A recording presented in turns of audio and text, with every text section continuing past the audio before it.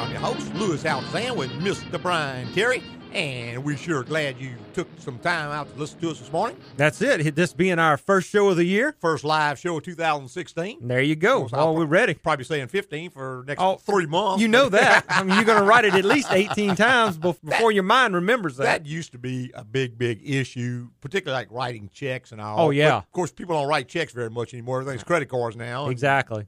The few checks we write written on a computer, and it automatically puts the date. We don't have a bigger issue with that, but I'm sure we'll be saying 15 for a while. I'm sure. Just changed. This morning I was thinking, and New Year's is a time where a lot of people make resolutions. Sure. One kind or another. And I thought that we talked just a little bit about folks who make resolutions. One thing I think a worthwhile resolution is to kind of get out of debt a little bit. I guess the average person carries some amount of debt, and necessarily so, particularly younger people. Older people kind of get it a little better under control, but most people are going to have a mortgage on their home. That's just kind of part of life. An automobile. Your automobile, if you want a house, if you want a car. Of course, unexpected things that pop up, maybe medical expenses or something breaks down, you got to put it on a credit card, and then you have to pay it off. So debt is kind of a part of life, but not really, because you can get to a point where you can pay down your debt,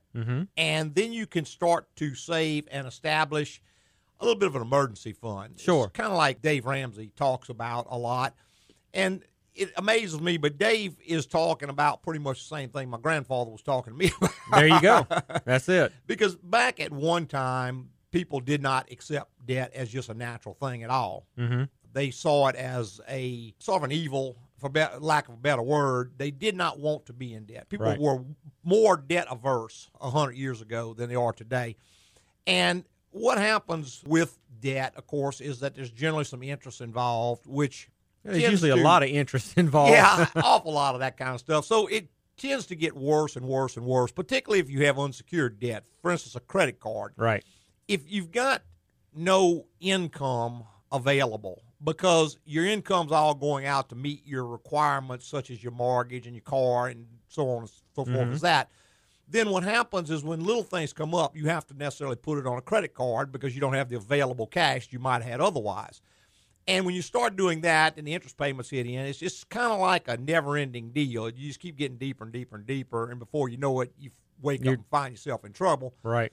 And you didn't just get in trouble one day. It kind of came on slowly but surely. Now, the one thing I guess that we can do something about that is the car portion of it, which is a fairly sizable chunk of a lot of people's debt. I've got some friends that they both make pretty good money, and they lease a couple of cars. Okay. I mean, in certain circumstances, I can understand it. But I was talking to them over the holidays, and they were talking about how they never have money, and they can't do this, and they can't do that, and they would like to take a vacation, and blah, blah, blah, blah, blah, blah. And I didn't want to start poking my nose into their business. Right. In the course of the conversation, it came out that they're laying out $500 to $700 a month to lease cars. Sure. Times 2 cars. And you're getting absolutely nothing for it. You're virtually renting a car. Well, that's it. I mean, by the time the lease is up, let's back up a little bit. With a lease, you pay so much a month. Right. You're only allowed so many miles. That's right. In that time period.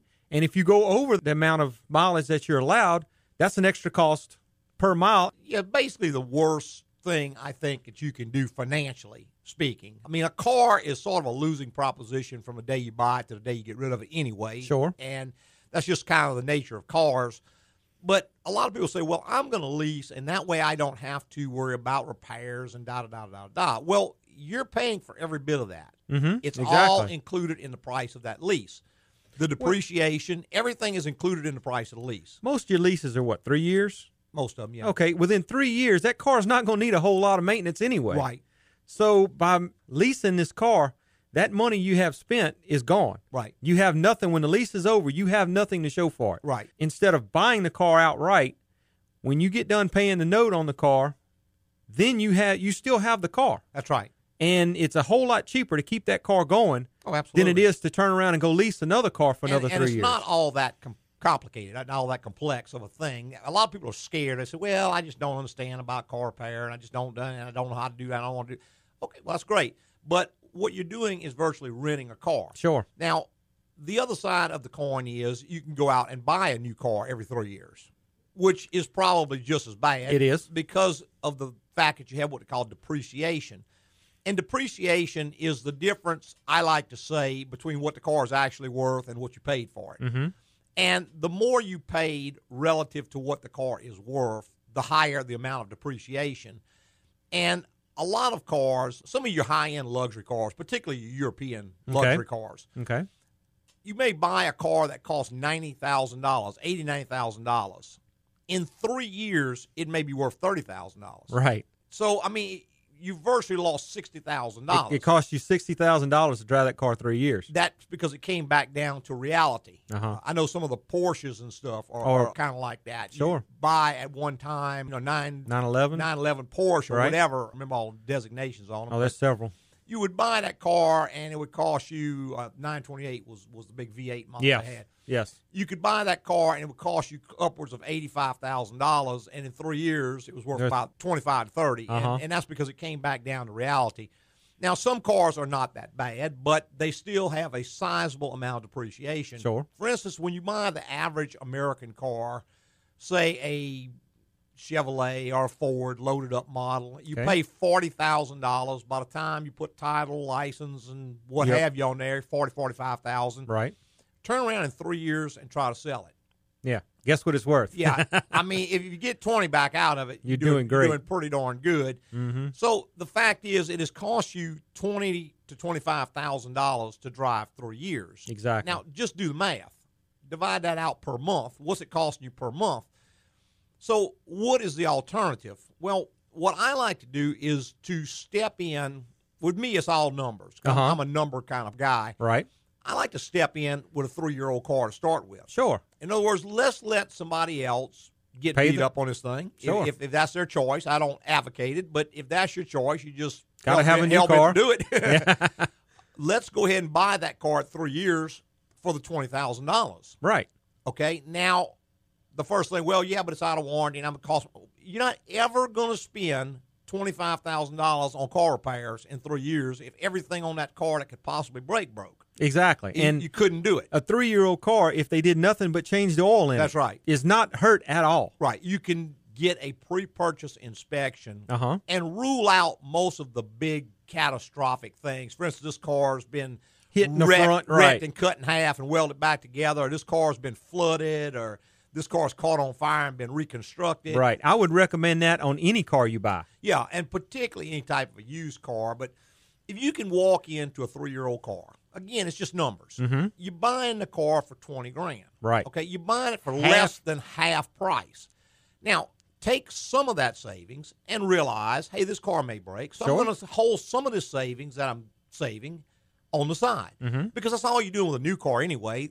The cost of those warranty repairs are included in the price of the car. They just charge you up front. Part of that extra $25,000 you spent was to cover the repairs on the car. Exactly. So you just do the same thing yourself. It's sort of what they call self-insuring. Right. You buy a car for about $20,000. Go ahead and hold back $3,000, $4,000 in a savings account, little interest-bearing account of some sort. Have that money ready. If and when the car breaks, then you go ahead and use that money to fix it. That way you're not having to go put on credit cards and charge it up and da-da-da-da. Now, the other side of the coin is you have to realize when you're in business, you realize that there is a per-use cost of everything that you have. Okay. For instance, I buy a new air compressor, and it costs $10,000. And just to make the math easy, let's say it will cycle 10,000 times before it's worn out. Right. It's a 10,000 cycle life-selling thing. That means it's going to cost me roughly $1 every time it comes on. Mm-hmm. Now, I don't have to go down and stick $1 in the machine every time it turns on. However, it might be convenient if you did because you could budget a little bit better. What I have to realize is that when I buy this machine, that's not the end of it. That's only the beginning of it. Mm-hmm. Because each and every time I use it, it's starting to wear out. At some point, it will be worn out, and I'm going to have the money to replace it. Right. And even the federal government allows you to deduct that from your income tax in the form of depreciation on equipment because they know it's a legitimate business expense. Mm-hmm. It's the same exact thing with your car. When you buy a car, be it new, used, or whatever, one day it is going to be worn out. Sure.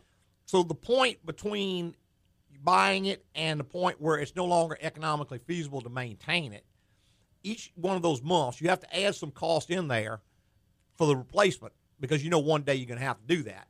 And certainly with a new car, that number is going to be way, way higher. We're going to talk some more about that out after the break. All right. Hold on. We'll be right back with more. Travel my way, take the highway. Hi folks, Altazan here from AGCO Automotive. Our team is celebrating 40 years in business, and we're getting congratulatory calls from all kinds of characters, and I do mean characters. Zoinks! You know, Lewis, me and Scoob will never forget the time that you fixed the alignment on the Mystery Machine. 40 years is really far out, man. Louis, there's a lot of lily-livered varmints out in the automotive world, but not you. You're the best north, south, east, and west of the Pecos. Hats off to 40 years, partner. Go! 40 years is almost higher than I can count. My only complaint is that you don't give away free donuts. Donuts. Well, it seems like high-quality automotive care in this day and age is still appreciated. I just can't believe all these characters really called. Oh well, they always say I am quite an animated guy. AGCO. After 40 years, it's still the place to go.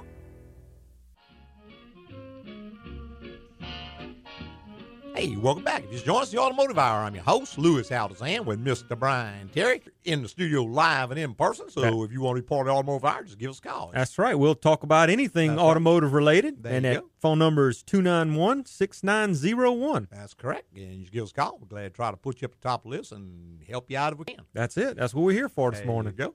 And we were talking just a bit about buying cars, more so than buying cars, trying to lower your overall cost, which Of is owning an the key, automobile. the overall cost of ownership. Mm-hmm.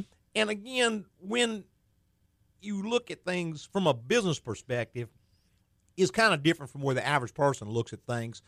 When you look at something, you look at life cycle costs. Right. And what that means is, let's say we're comparing two pieces of equipment, and this one costs X, and this one costs X plus 25%, or X plus 40%, or 2X even. But then we look and we say, okay, this one costs more, but does it have more features? Well, it's easier to install, so it's going to cut installation costs.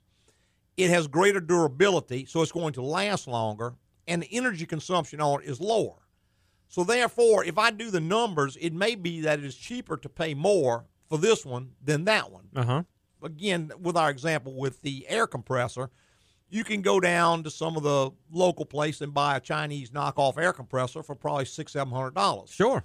Or you can buy American-made, Brand name, good big. compressor that might cost you $5,000. Well, that's quite a bit of difference. Sure. It's a tenfold difference. However, if you start to look at both of them, what you'll notice is this more expensive compressor has valves. The other one has a little flop plate. It's got a little metal flop thing in there, and it can't be rebuilt. It can't be repaired. Another thing is this one has an oil pump in it. It has bearings in it. It has an oil filter on it. Right. So it is clearly designed for a much heavier duty cycle and a much longer service life. Now, how much longer? That's what you have to know to do the math and figure out, because some people don't need that. In other words, if you've got a do-it-yourselfer at home, And he's going to use his compressor once a week, Right. once every 10 days. It may last 30 years. Well, and even if it doesn't, it's not mission critical. Correct. Because if his compressor goes out, he just grabs his ratchet, and it just takes him a little bit longer to do it, but he can still get the job done. In a shop environment, the air compressor is mission critical. Oh, yeah. When compressors go down, then the shop stops. Sure. Because a lot of the equipment that you use doesn't work without compressed air, because compressed air is the biggest utility you have in a shop. So it's a little different set of circumstances, sort of kind of the same thing with an automobile. If you primarily take short trips around your neighborhood, then one type of car will work just fine for that. Right. You don't need a $100,000 Porsche to do that in. Right. If you are going to be on the road a lot, then you maybe need a different kind of automobile. Maybe you need something that is going to inherently be more reliable. Maybe you want to go with something a little bit newer.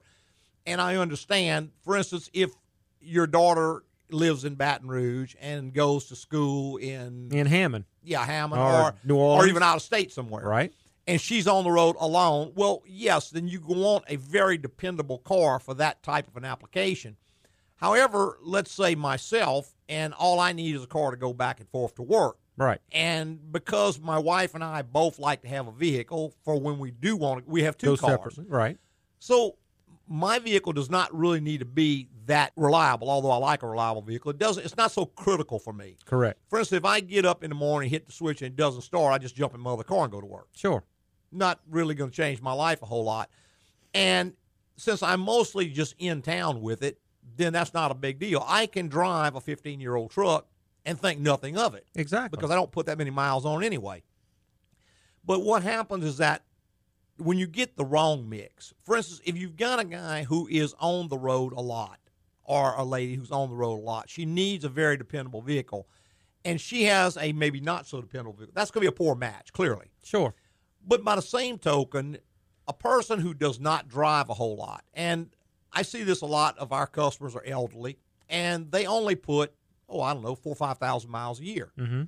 Well, they really are not going to be very well served by going to buy a brand new car. No, it's going to cost them more to own that vehicle than the use they're going to get out of it. That's right. And it's just sort of that inherent fear of, well, this car is 10 years old, it may break, da-da-da-da.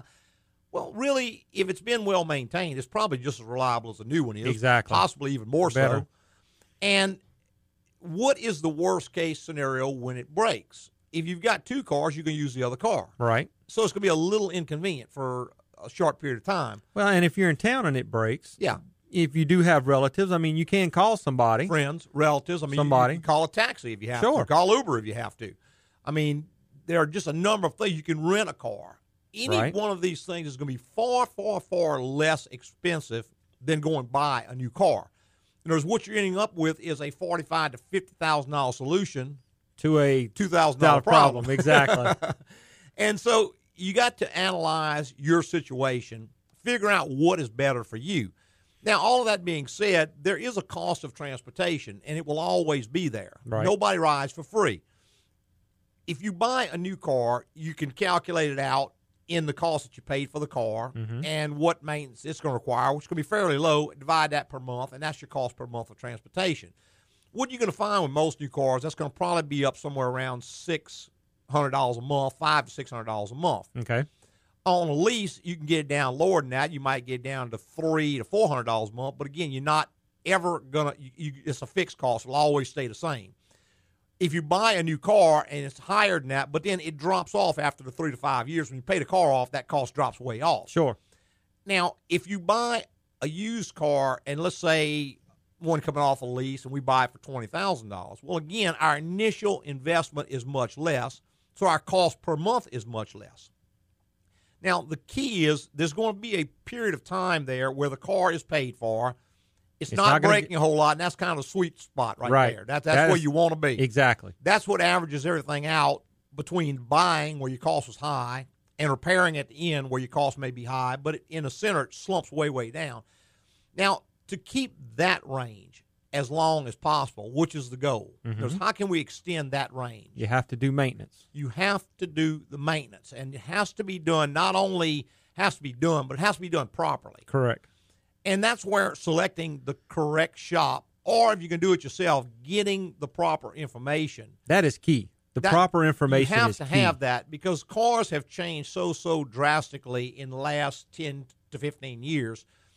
I know I had a gentleman who came in, and his cooling system was absolutely, I mean, this car is what we call NEFR, not economically feasible repair, because what he had noticed is it was dripping water on the floor of the car, the heater core had eaten out. Right. He went and had the heater core replaced. It lasted about 3 months, and it ate out again.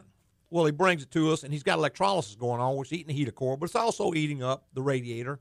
It's also eating up the intake gas. It's virtually eating the entire car up. And he said, well, how could this possibly have happened? And I said, well, have you changed the coolant? Yeah, I changed it myself. Well, tell me how you change it. Well, I take I use city water and don't mix it right. Well, that's right. And although he thought he was doing the right thing, he was creating a bigger issue, because he was going to Walmart buying some coolant, which wasn't really the proper coolant for the car, dumping it into the car, dumping some city water on top of it, leaving a lot of the old contaminated coolant in. He was virtually making the problem worse. And may not have been getting all the air out of the system. Well, which still retaining air in the system. Right. Not only that, but when the system started to leak, the first thing he did is he goes and starts putting water in it. Sure. Well, that's further diluting the improperly mixed coolant, which does not have the proper corrosion protection. So he'd virtually eaten the car away, and it was to the point where he really had to get another car. Mm-hmm. So his cost per month just went sky high. Sure. Because now you have a premature failure. So my point is, just doing maintenance is not necessarily good or bad. It has to be proper maintenance, has to be properly done. So you have to have a whole lot of information before you can jump in there and just start doing things. Right. Let's go to our phone lines with Al. Good morning, Al. Good morning. Happy New Year to you both. Thank you, sir. Thank you, sir. Got a 95 Cadillac, and you know it's on your, when you, the lid closes when you push the lid Yes, down sir. and the little screw catches and pulls it down tight. Yes, Right. sir.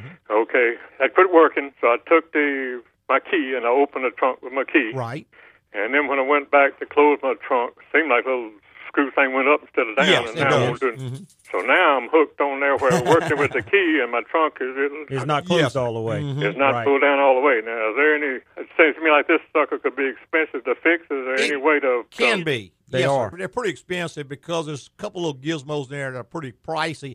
Yeah, we can take it apart, run it all the way down for you, and then fix it and take the wire off, and then it'll just operate like a normal trunk that you have to slam every time. That's what I was wondering. Right. Mhm. It can- It's not terribly difficult. Probably a half hour to 45 minutes to take it apart, and you have to take the motor out of it, run it down manually, and put the motor back in and unplug it.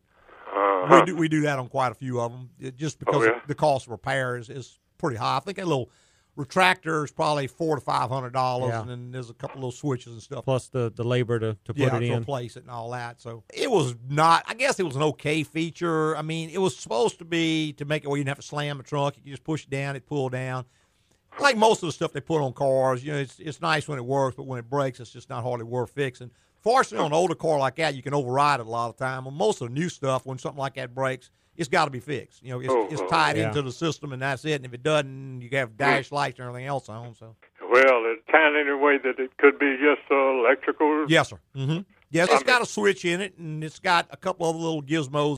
As long as the motor and retractor are not stripped out or bad, then, yeah, it may be able to be repaired back to its working condition for not too much. There's a little module that makes it work, obviously. Where is that located? Well, it doesn't have a no. module. It's all self-contained. It's got a switch. And if you look where the striker bolt goes down, there's a little switch in there that contacts. Also, it makes electrical contact when those two pieces of metal touch. And there's a little motor it's got to cut out. It's got a little module, but it's part of the unit. It's all part of the retractor assembly. There's nothing separate from the retractor assembly. Yeah. Okay, you All right. answered my question. Doesn't exactly make me happy, but you answered. Okay. All right, Al. Thank you, sir. Thanks, Y'all have a man. good day. Bye-bye. Bye-bye.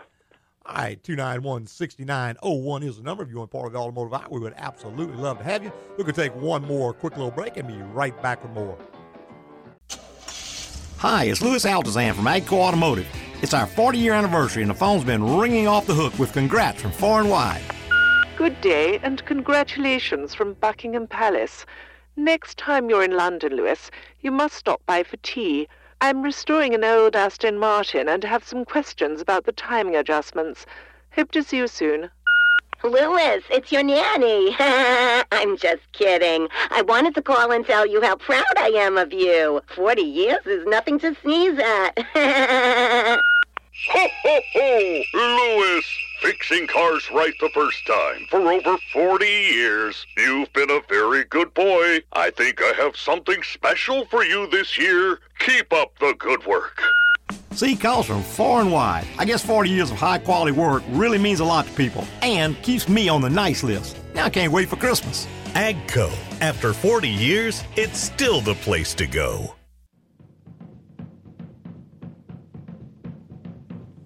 Hey, welcome back. If you just joined us, the Automotive Hour. I'm your host, Louis Altazan, with Mr. Brian Terry. If you just joined us, we are talking a little bit about lowering your cost of owning a vehicle and stuff such as that. But we will take any questions you might have. Just go ahead and give us a call. It's 291-6901.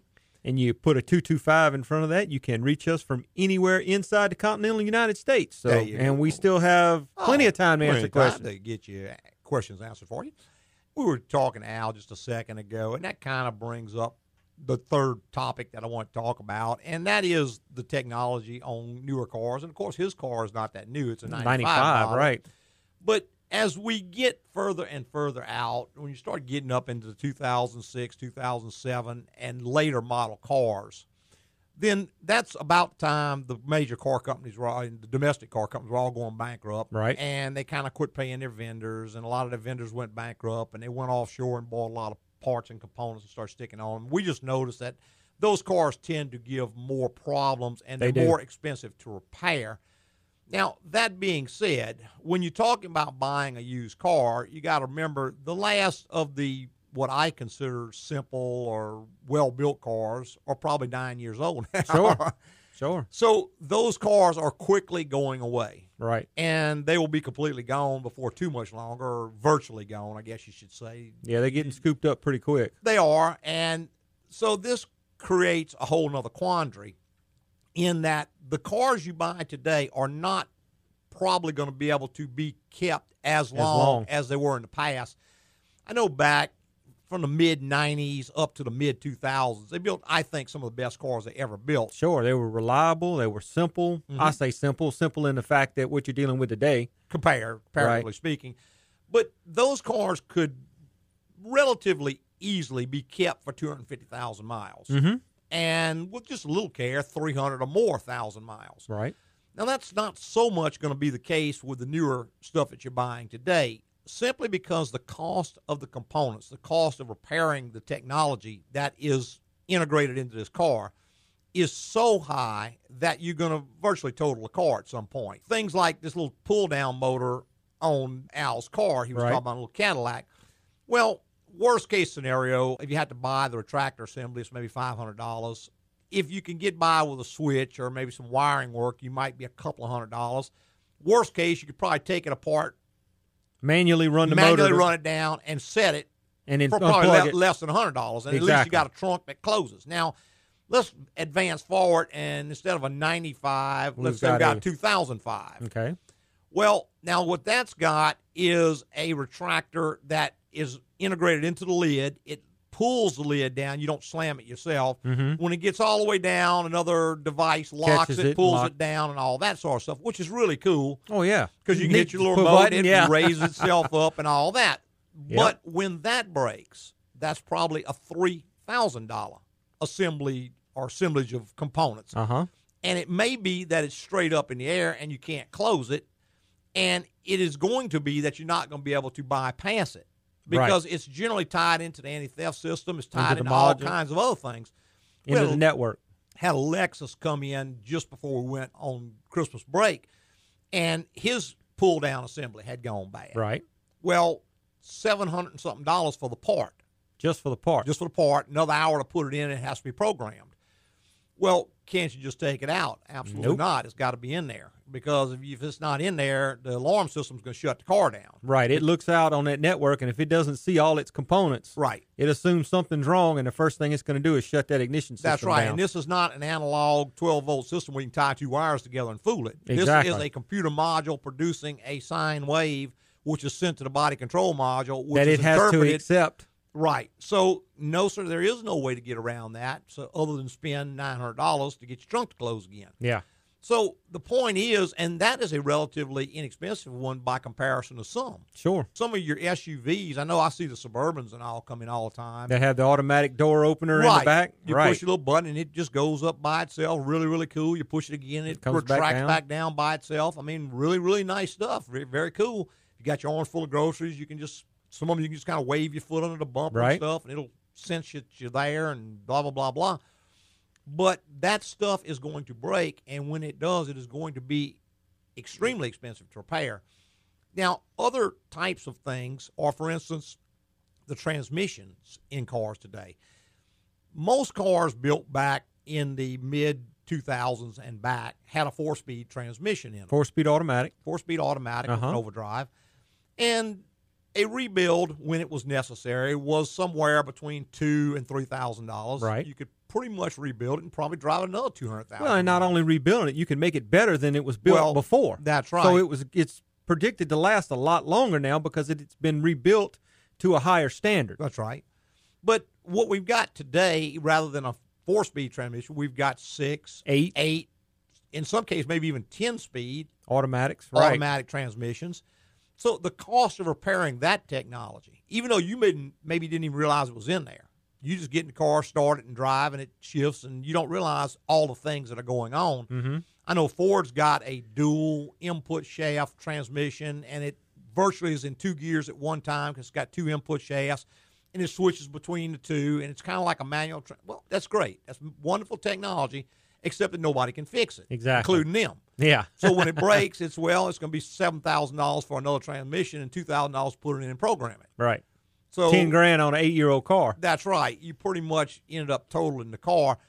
The same thing with the CVTs, the constantly variable transmissions. Many of those just don't have serviceable parts in them because by the time they do finally fail, which is anywhere between 90 and 140, 150,000 miles, it looks like a grenade went off. Oh, yeah. There's just nothing there to fix. So these are the kinds of challenges that we have.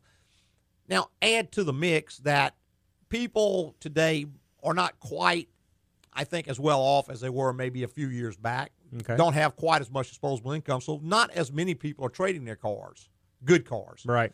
I mean, at one time, it was pretty common to see a guy trade every 3 years. Oh, yeah. If he was a fairly affluent guy and he just liked new cars, he might go trade a perfectly good car every 3 years. Still happens, just doesn't happen quite as much anymore. And so the number of used cars on the market is now lower. So what the point is, it's not that is not still a good strategy. It's just that you got to do a lot more checking up front to make sure you're not buying someone else's problems. Right. Because problems today are not going to be small problems. They're No. going to be big, big, big problems. And number two, the maintenance that we do on the car is there's less things required, but the things that are required are very, very much have to be done a certain way. And a certain time. And a certain time. And if they're not, then the results are going to be pretty catastrophic for you. We alluded in the last section a little bit to coolant because that's one of the common things that we see. Yeah, it tends to do a lot of damage. It does an awful lot of damage. Another thing is oil changes. And I know we've harped over and over again about the extended oil changes and why we disagree with that. But another thing is many of the newer cars have timing chains on them. They don't have timing belts like they used to. And so when they tell you this car requires synthetic oil, that is not a suggestion. No, it That's requires not, it. well, you can do this and it's going to be better. No, you have to put that in there. Exactly. Because all these expensive components in this timing chain, all these little links that are now lubricated, which with a timing belt, they weren't lubricated. Right. Didn't matter. If you went a little long on your oil change, you weren't going to hurt a whole lot. But now one of the biggest repairs we get in is that the cars will come in, they're rattling when you crank them up in the morning, or they got a camshaft position code. The timing chain is either stretched. Or the guides are broke. Guides are broken. The tensioner's gone bad. That's right. And where all this came from is that the wrong oil was put into the car. Or it wasn't changed in the right interval. Or it wasn't changed often enough. Now, that can happen if you change your own oil and you just got a certain oil that you've been using, so you keep putting, you don't realize this car has changed. This car is different. This is not, for instance, if we've got a Toyota with a 3.5 liter and we had one before with a 3 liter, we always put 5W30 in it, and it lasted 300,000 miles. Yeah. It's not going to happen on this different beast. Yeah, this one calls for 0W20 fully synthetic. Totally redesigned engine. Right. The only thing that's going to meet those specifications is going to be synthetic. that type of oil. Mm-hmm. Don't put it in there, crank it up, you hear that rattling noise. Well, that's about a $4,000 rattle noise you hear. You just brought on yourself. Another thing, unfortunately, is that many of the guys out there doing oil changes, and I'm not going to pick on anybody or any industry, but there's lots of places that do oil changes who just aren't that picky about what kind of oil they put in your car. That's right. They may be putting 5W30 regular oil. I see that all the time. And again, I'm not going to bring anybody's name up, but they go to some of these big national chains, or maybe even I see someone come from a dealership with the wrong oil in the car. General Motors, I think back in 2011, went to Dexos on their cars. Dexos is not a oil; it is a standard of all has to meet. And the main reason of that is to protect those timing chains. They have to have this specific oil that will meet these requirements. Now, if you put a non-Dexos approved oil in the car, you may very well end up with a problem. And they're not going to warranty any. You're not going to avoid it if you repair. put the wrong oil in it, because you're going to have to produce some type of documentation that the oil was changed when they said it had to be changed. And with what? With the proper type of oil. Mm-hmm. If not, you may very well void your warranty, and you can say that's cold and cruel and unfair, but that is that's fact the way of it life. was That's designed, and that's what they told you to put in it. That's the car you bought, and, I mean, they kind of went to the level of putting it on the cap and putting it in the owner's manual and all that. Yeah. But I can't tell you how many quick change places don't even have Dexos in stock. Right. So if you go there with your new General Motors product, you're not necessarily getting the proper oil. At the very least, you need to supply your own oil. Yeah, and the correct oil. The correct oil. So, again, just doing maintenance is not enough. It has to be properly done maintenance. And that means you either have to find the right shop that's going to do it right the first time, every time, or you have to educate yourself to the point you know and you can do some of that yourself. Right. Let's go back to our phone lines with Stephen. Good morning, Stephen. Hey, good morning. And Good morning. Happy New Year to both Thank of you, sir. Thank you. I was calling, we have a 2009 Volkswagen Beetle, and we enjoy it. But I was wondering if there were some things we could do to make it have a smoother ride, either upgrades or just things that you could advise us to do. Does it ride worse than it used to ride, or has it always ridden not like you want? Maybe, I can't answer that, Lewis. Maybe always. Mm-hmm. You know, generally. If it's always ridden unsatisfactorily, then unless you just bought it recently, if it's been for years and years and years like that, that's probably pretty much the way the car is going to ride. It's not going to be a whole lot you're going to do to improve it. It's just inherent in the design. In fact, if you go to my website and type in poor ride or just the word ride, R-I-D-E, I've got an article on this very topic. There's very, very little that you can do to change the ride of a car that's designed in. Now, if it rode good at one time and it started to ride harshly, then something's gone wrong, and you can go in and find what's wrong, and you can certainly correct that. And a lot of things get kind of misdiagnosed for a harsh ride. For instance, one thing, I forgot what kind of car it was, but there was a Chrysler product. People would bring them in all the time, said, my car rides horrible. Every time I hit a bump, it just bottoms out. And when you go drive the car, what was wrong is the engine mounts would break. And when you would hit a bump, the engine would pick up and slam down. And it would make this loud bang, which it did sound like the suspension was bottoming out, but technically it wasn't. They had put new struts on it. They had put new tires. They did spent an inordinate amount of money trying to fix the problem and still had it.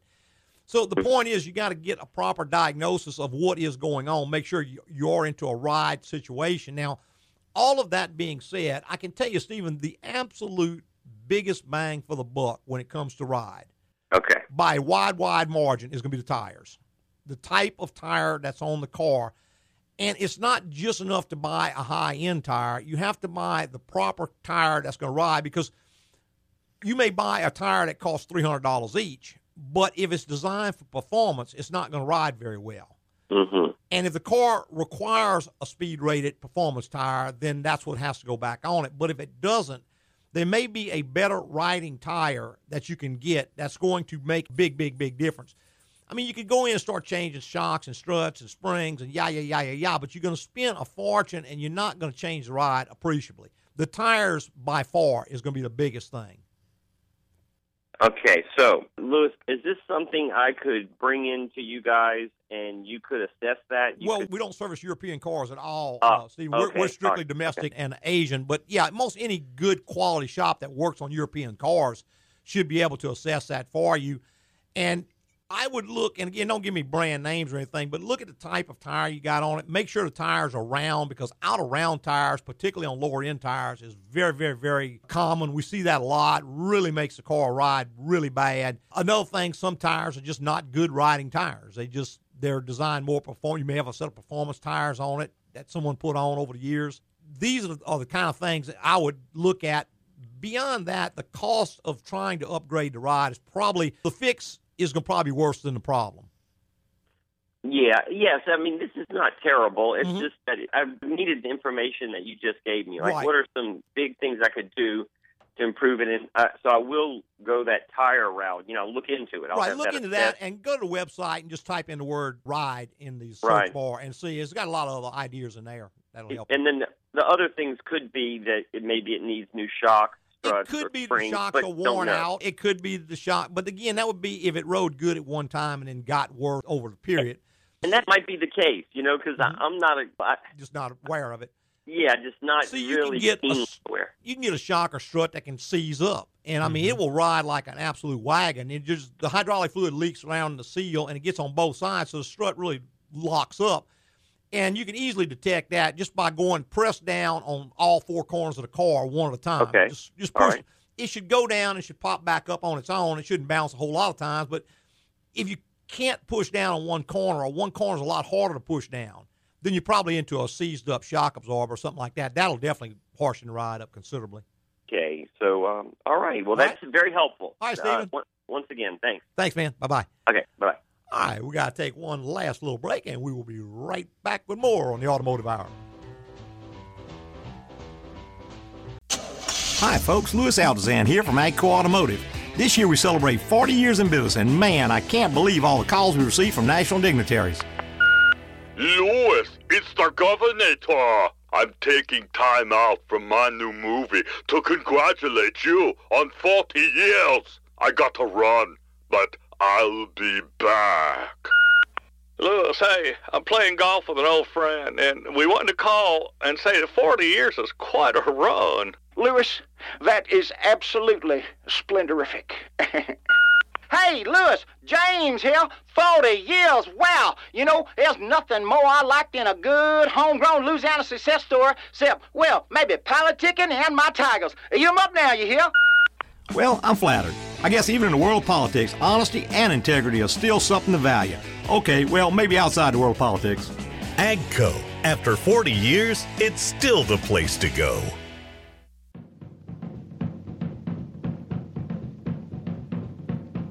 Hey, welcome back to the final segment of the Automotive Hour. I'm your host, Louis Altazan, with Mr. Brian Terry. Hey, between two of us, we'll try to answer any automotive questions you might have. Why don't you go give us a call? It's 291-6901. And we still have just a few more minutes to get those questions answered for you. That's right. Be glad to try to help you out and point you in the right direction. We were talking just a little bit about maintenance and doing maintenance properly, and there are some myths when it comes to maintenance. Sure. And a lot of times I find people waste money on stuff that is not necessary, and then don't do the maintenance that is necessary. Mm-hmm. And some of the stuff that's out, for instance, all the flushes and all that a lot of the shops will push on you. For instance, injector flush or transmission flush or whatever. They actually call it maintenance. Yeah. It's just a way for them to attach a little machine to your car, walk off and do something else, and charge you because they don't have the type of guys there who probably know how to do the maintenance right anyway, and that's just my opinion. But the point is, you can spend a whole lot of money that does you absolutely no good. And then if you neglect the things that you truly need, because the kind of shops that are going to sell you the fuel injection flush and transmission flush and all, it's probably the same guy who's going to put the wrong oil in the engine. Exactly. And he's going to mix the coolant in properly and put the wrong coolant in the engine. Right. So the point is, he is giving you a double whammy. Not only is he ripping you off on junk you don't need, he's not doing the stuff you do need properly. And we get cars in from time to time where someone has spent a lot of money trying to maintain it, and yet the car is in deplorable shape. Right. They'll bring it in for a general inspection. We'll check it, and we'll tell them, wow. Yeah, you need yada, yada, yada. Yeah. And they're like, well, why? Because I've always maintained my car. And they'll bring out their service record, and you can see they have spent a huge amount of money. On stuff they didn't need. On stuff they did not need. And the stuff that was supposed to be done was never done or was not done properly. Mm-hmm. Another thing that comes into that little realm is like front end alignments. Right. A lot of people will try to tell you that an alignment is maintenance, that you need an alignment once a year or whatever. That's not so. No, you do not need an alignment once a year. You need an alignment when you have a issue. That's right. It's a repair. It's not maintenance at all. Right. Say you got it's pulling one way, or the steering wheel's not center anymore. See, when alignment leaves AGCO, we like to center the steering wheel. Correct. That way we know, and the customer knows, if the steering wheel gets off center, then something's wrong. Something's changed and needs to be checked. And that's one of the dead giveaways. If your steering wheel is sitting right there at 12 o'clock, and then all of a sudden you get in one day and it's sitting over at 1 o'clock, something has changed. Something moved. Either something has bent, worn out, slipped, or whatever. And that's one of the dead giveaways that you have an alignment issue. Mm-hmm. When that steering wheel moves relative to where it was before. Right. And you always hear, well, I hit a pothole and knocked it out of alignment. Well, that just doesn't really happen. You're not going to knock a car out of alignment unless you hit it hard enough to physically bend something right, or damage something. Most potholes are not going to do that. Mm-hmm. You're not going to knock the car out of alignment. I know most of our customers come in, we align the car, maybe put a set of tires on it, and next time we need a set of tires 5-6 years later, we may recheck the alignment. A lot of times it doesn't even need it then. Well, a new set of tires, I like to at least look at the old tires. Check it. Well, I like to look at the old tires because you can tell a lot from an older tire that's on a vehicle. That's right. You can tell from the way it wore if it needs to be aligned or not. I do like to check it because sometimes you can touch the toe up a little bit on them. Mm-hmm. But, I mean, that takes 20, 30 minutes. Right. It's not something that's going to be necessary in every case. And spending money for an alignment once a year is just throwing your money away. Right. It's a waste of money. But worse than that, the kind of guy who is going to advocate that is probably not a guy who could align it exactly. no matter what. It's all in the green. Yeah. I hear that every day. Oh, yeah, yeah. It's still pulling, but it's all in the green. Now, another issue is balancing your tires. Again, that is not something that needs to routinely be done. If a weight comes off or you have to take the tire off the rim, right, then you have to rebalance the tire. But under normal conditions, a tire is turning, it's wearing evenly around its periphery, so it's sort of like being a lathe. You're taking material off of it. It's not going to lose balance if it were balanced right to start with. If the right weights were put on in the right position, well, the right weights are going to stay on. Exactly. And there are probably, I don't know, 20 different kind of wheel weights? We've got a whole bin, must be 6 foot tall, full of wheel weights. Full of different styles of wheel weights, not only different sizes, but different styles. And that will guarantee that you get the proper weight on the car that's going to stay on the car, because the car came with weights that stayed on. Mm-hmm. But then you go in, and maybe this guy's only got 2 or 3 different kind of weights, and he doesn't have one that fits your car, so he pounds one on that does not fit properly. Well, now it slings off, and the tire's out of balance. Right, so you just wasted your money trying to get it balanced. Well, you go back and you rebalance the tire, and again, that's where this thing about you got to keep rebalancing your tires comes from. They're not being balanced properly to start with. A tire that is properly balanced is going to stay balanced. It's not going to get out of balance. So again, that's not maintenance. Properly mounted and properly balanced. That's correct. There's a key there, the mounting of the tire. If it's not mounted correctly, then when it does settle down on the rim, right, it will be out of balance. That's right. It may change on you. Another thing is these transmission flushes as opposed to a proper service. Proper service is where you remove the pan, replace the filter if it has a replaceable filter, replace the fluid, all these types of things. A flush is where you just hook a little machine to it and run some clean fluid through a dirty transmission. Right. And those are highly touted because they are highly profitable.